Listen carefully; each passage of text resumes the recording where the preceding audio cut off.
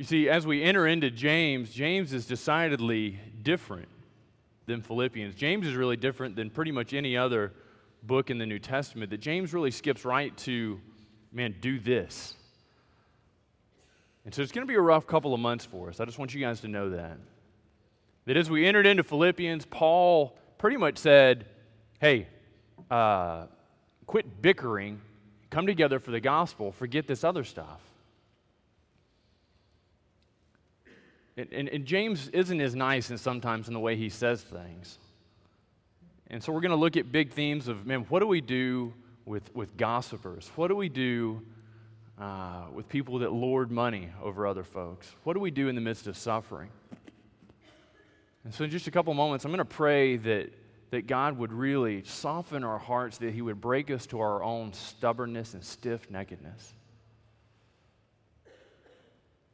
He would help us be transformed into the type of people that He would be glorified, having been identified as Christians.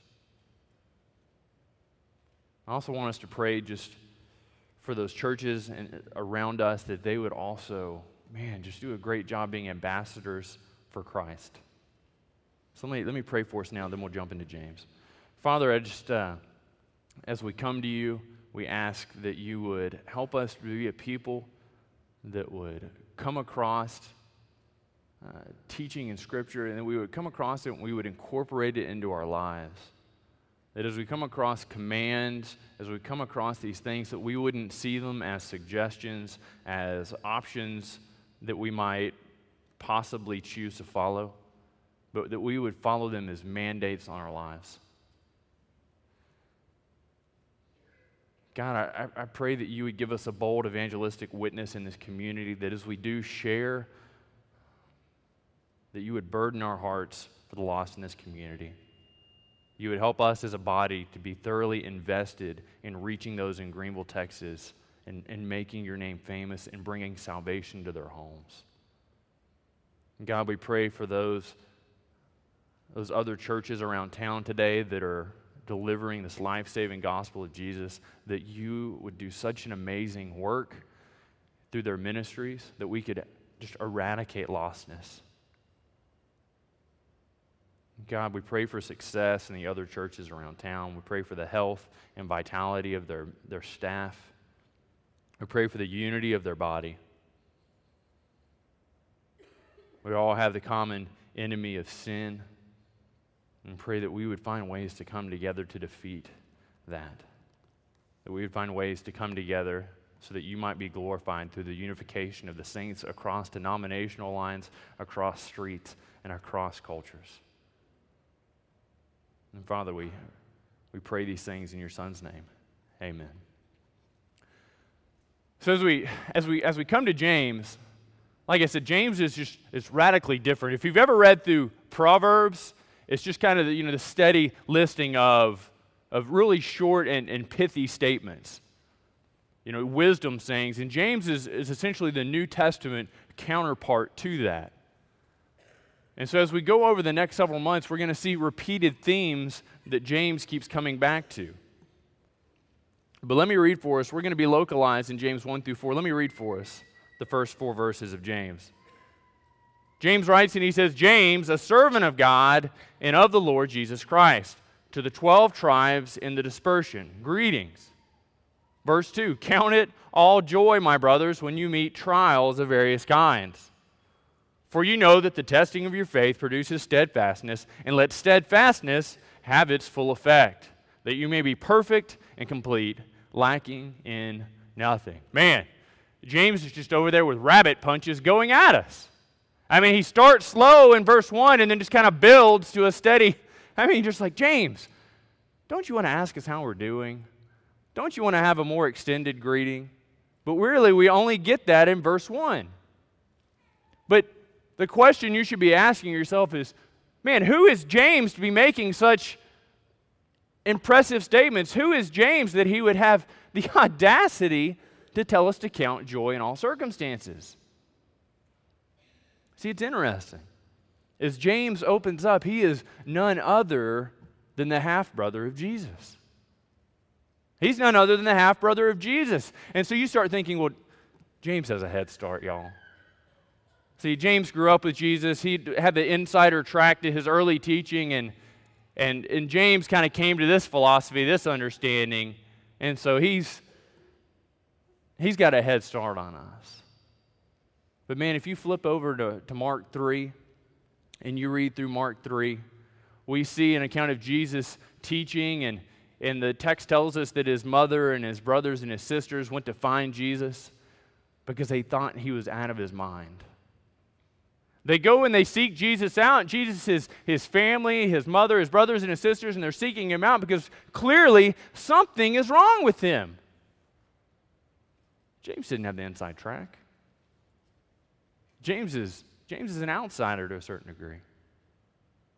But then we see Paul write in 1 Corinthians, in chapter 15 and verse 7, and he talks about when Jesus appeared to James after the resurrection. It says he appeared to the 12, he appeared to the 5,000, he appeared to Paul, and he gave James a private audience. Can you imagine that? This guy you grew up with, this guy that for the last few years you thought was clearly delusional.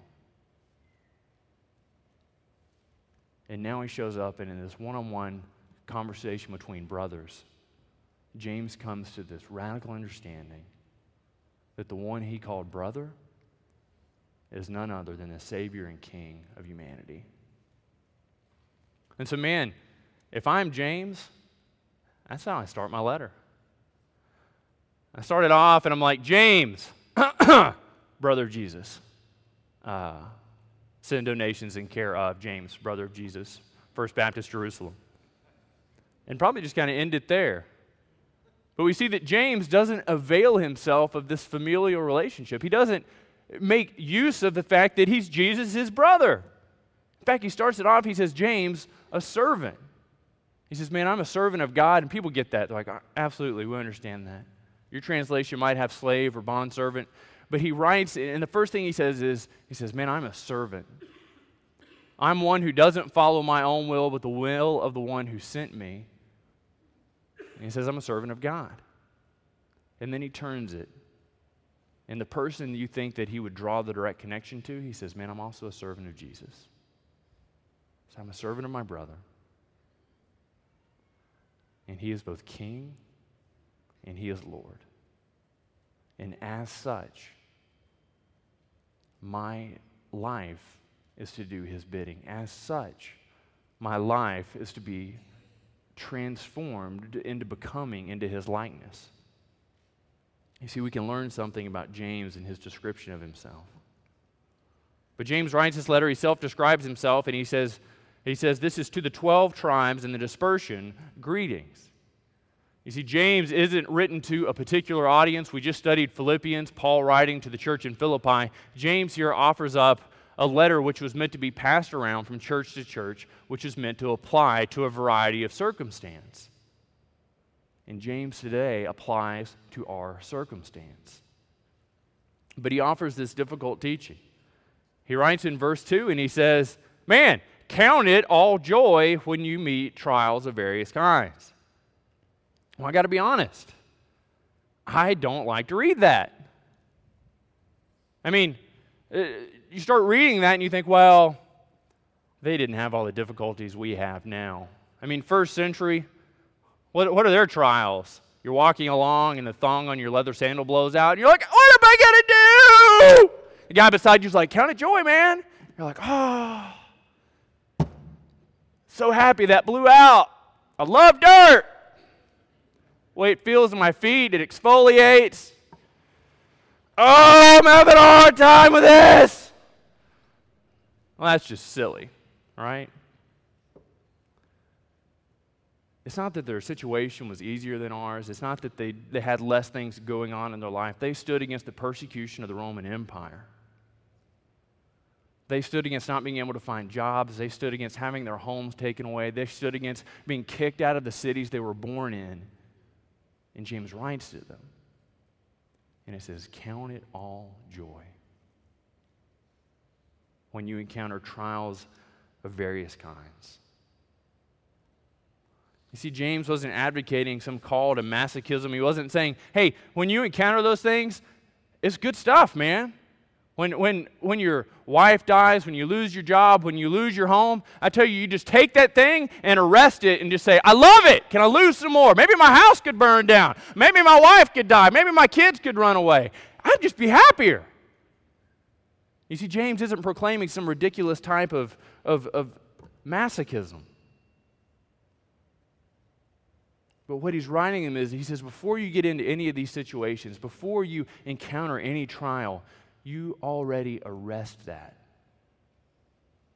And you set your mind that it's going to be joyous. You set your mind on having a joyous attitude, that when you encounter these various trials, when you encounter all these things that go wrong, losing your job, losing your home, losing your family, it doesn't shake you. Because you have so firmly set your mind on being joyous in the faith. And then every time you roll in and out of these situations, you remind yourself of the frame of mind that you have in you. And as Philippians tells us, that we have in us the mind of Christ. And that is why we are able to take these situations and declare them as joyous. But James, he softens it a little bit. He continues the thought in verse 3, and he kind of gives them the understanding or the explanation of his bold statement. He says, for you know that the testing of your faith produces steadfastness. So James isn't writing them and saying, hey, look, as you encounter trials, as your house burns down, as the Roman Empire comes and they take all your money and they kick you out, I want you to look at that situation and just say, joyous. I want you to look at that situation and say, joyous. What he's telling them is, when you understand the purpose for suffering, you can rejoice. When you understand the purpose that suffering isn't meant to make you into some type of super Christian, but it is the testing of your faith. That when we encounter struggles and trials, when we encounter bad things in life, and many of us can testify that this list knows no end, it is for the purpose of strengthening our faith. It is for the purpose of endurance. Now, when Valerie and I were in Prague, man, we went over there and we had, in some sense, set our minds on being joyous. And we'd heard testimony after testimony of people describing horrific things happening to them. Spouses die, spouses be kidnapped, kids be killed, immense persecution. Man, we're going to Central Europe. If my latte is not hot, that's immense persecution. We're going to Central Europe. If my bus doesn't arrive on time, that's, oh man, I'm not going to make that meeting on time. But see, we get there and we go into the midst of this team situation that's just unsteady. It's a group of people that clearly don't enjoy the company of one another. And it's difficult because you're separated from your family. But we've got this great home church back in the States that's there to support us. Then her grandfather dies. Call the home church, call the pastor. Brother will not return my phone call. Valerie's parents her stepdad and mom begin to enter into this period of contemplating divorce and separating. Call the home church, their members there. Hey, can you help us? Can you pray for us? Brother will not return my phone call. It gets difficult. It gets more difficult. Team leader gets removed. He gets moved to another area. We have this interim team leader. We begin to see some things begin to catch traction, and we're doing really well. Next thing, lo and behold, somehow, I don't understand how it works, Valerie becomes pregnant. That's clearly a joke. I hope. And many of you do as well. So Valerie becomes pregnant, and man, we're rejoicing, and everything's just great. We think, man, God, you are both the giver and sustainer of life. You're the God who gives good gifts. We go along. We have excellent medical care. I mean, her doctor is just amazing. The lady's fantastic. And she's so incredibly thorough and kind. But have you ever noticed when you're in and you're meeting with a doctor and they're looking at results, or in our case, they're looking at the sonogram or the ultrasound, and they go, and you're just like, man, I really hope she stubbed her toe or dropped something. And she says, I just don't like the way this looks. I'm like, please say you were looking at my nose. And she says, I want to send you to a specialist. Don't worry about it. I'm sure it's nothing. It's just, it's just something that may or may not be wrong with his heart. And you're like, well, clearly that's not a big deal then, because it's only his heart. Not a doctor, but I think that supplies blood, so maybe that is a big deal. So we go and we meet with this doctor, and we go into his office, and we're talking to this guy, and he says, okay, I'm gonna look at his heart on my machine, and I'm not gonna talk. I'm not gonna speak to you. It's like, okay, well, I think that's probably best. And so he begins to do the test, and he's looking, and he's doing this number. I'm like, does he have a song in his head? Is he just working this out? Is he playing with us? Because we have this 42-inch screen in front of us, and clearly I'm not a doctor, and I have no idea what's going on, but I see red turning to blue, blue turning to green, and zooming in and twisting around, and I didn't know these things could do all this stuff. And so about 30, 45 minutes, this guy's,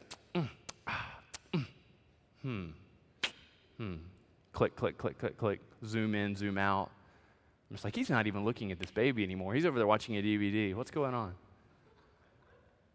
So he gets to the end of this, and he says, okay, I've seen it, and it is okay.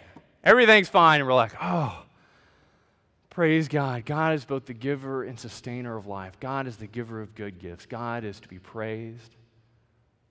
And so we go along, and we're going along, and we go back to her doctor some months later, and the doctor's again doing this ultrasound and makes this sound. Yes, I do not like this either. And we're like, man, the number of things that you're not liking in this pregnancy is really starting to reach its threshold for me. And she says, I want to send you to a specialist. And we say, okay. Man, I hope this next one talks. And so we go see these specialists, and we sit in there, and we're in a room, and we have 3 doctors gathered around this table. And they're speaking in Czech. And at this point, I'd never wanted so badly to be completely ignorant to a language. And so this man and woman are going back and forth, and they're saying in Czech, do you know what it is? And she says, no, I don't know what it is. And he says, well, if it was a girl, I would know what it was. And she says, yes, me too. But you sure you don't know what it is? And they're going back and forth, and I'm just like, oh, man, why can't you use more difficult vocabulary? I wouldn't be able to follow you.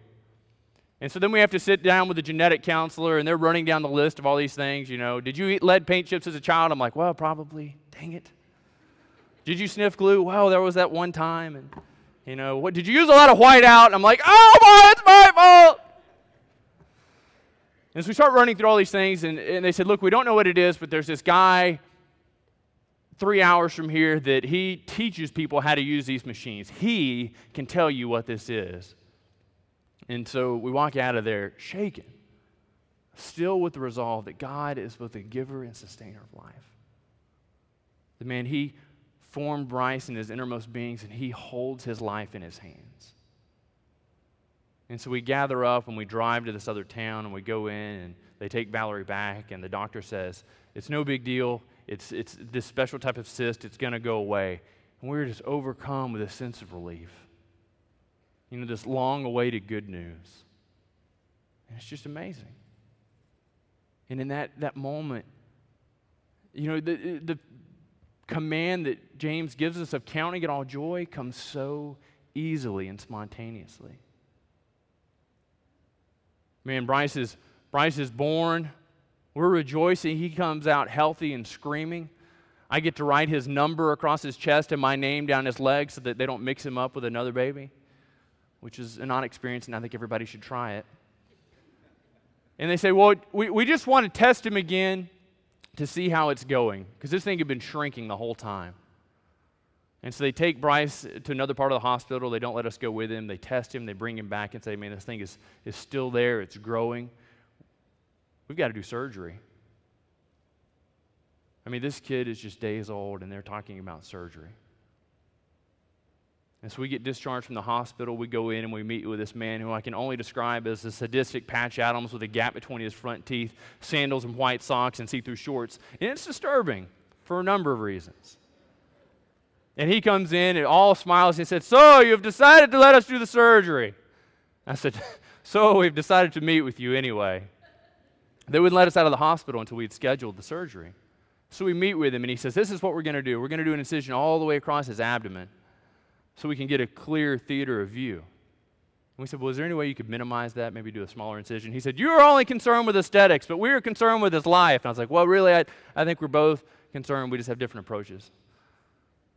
And so, man, wouldn't you know, we end up leaving the country whose language we understood a little bit. We end up going to Budapest, Hungary, about 6.5 hours away by car.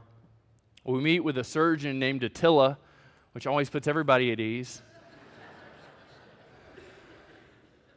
And we're conversing with people back in the States, talking to doctors, talking to pediatric surgeons back in the States about what they would do. And this guy describes the exact course that the doctor back in the States described. And I tell you what, man, I looked at that situation. I looked at my family. And I told Valerie, I said, pack it up. We're going back to the States. I can't do this here. I don't speak Hungarian. I lived here for 3 months before, but I don't even know the word for pain in Hungarian. And she says, no, we made a commitment. We're going to honor that. God is both faithful and just. She's counting it all joy. So we go through that situation. The surgery goes flawlessly. Bryce has returned to health. And as it would happen in the middle of that, my Bible calendar had me reading Job. And so I'm looking at the sufferings of my life compared to the sufferings beside Job, and again, the guy was persecuted, and again, he came back with a response of joy. Friends, when we encounter various trials of many kinds, the only response that we can give is to return with joy, because we know that the testing of our faith, the many things that happen to us in life are meant to build to the endurance. They're meant to build for our perseverance. And James gives the final picture in verse 4. He says, and let steadfastness have its full effect, that you may be perfect, complete, lacking in nothing. You see, it's not so that we can go through these horrible things, so that God can allow these things to come our way and sit back and say, I wonder if they can handle this next.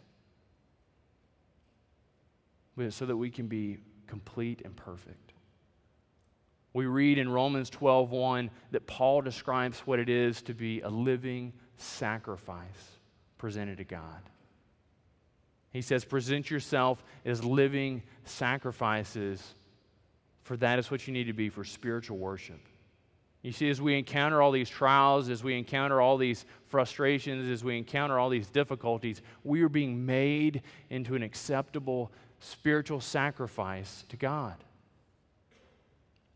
And James doesn't write and say in the midst of these things, it's going to be easy.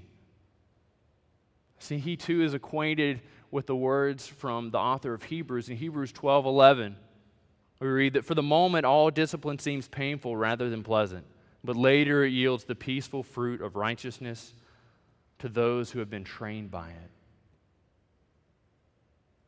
See, God is working in us to produce righteousness. God is working in us to make us a people that would be able to present acceptable spiritual sacrifices before Him. And it's with the full picture in mind, it's with this full scope in mind that we're even able to look at these things and to declare them all joy. That we're able to look at these things and look at the frustrations and be so supported and so buttressed by joy. Guys, as we sit in here today, we're going to do something a little different now that we're in James.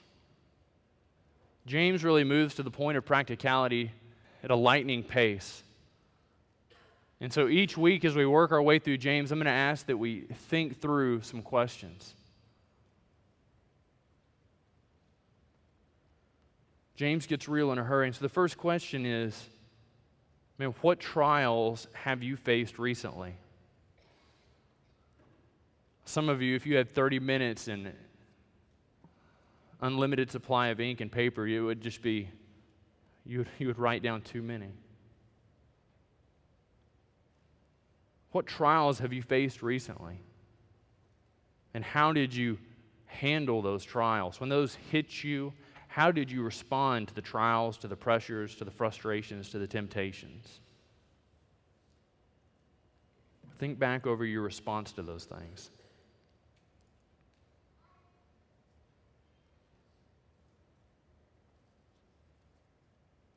You know, in light of what James says, in light of James saying that we should count it all joy, what should you have done differently?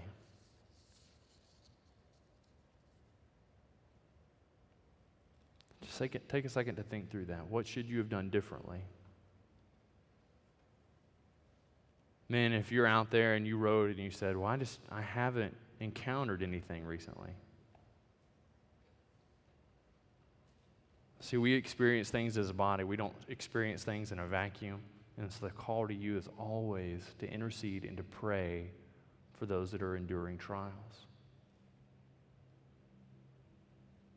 You don't just pray and say, God, thank you so much for not putting me through these things. You say, God, thank you so much that you give me the ability to pray for those that do.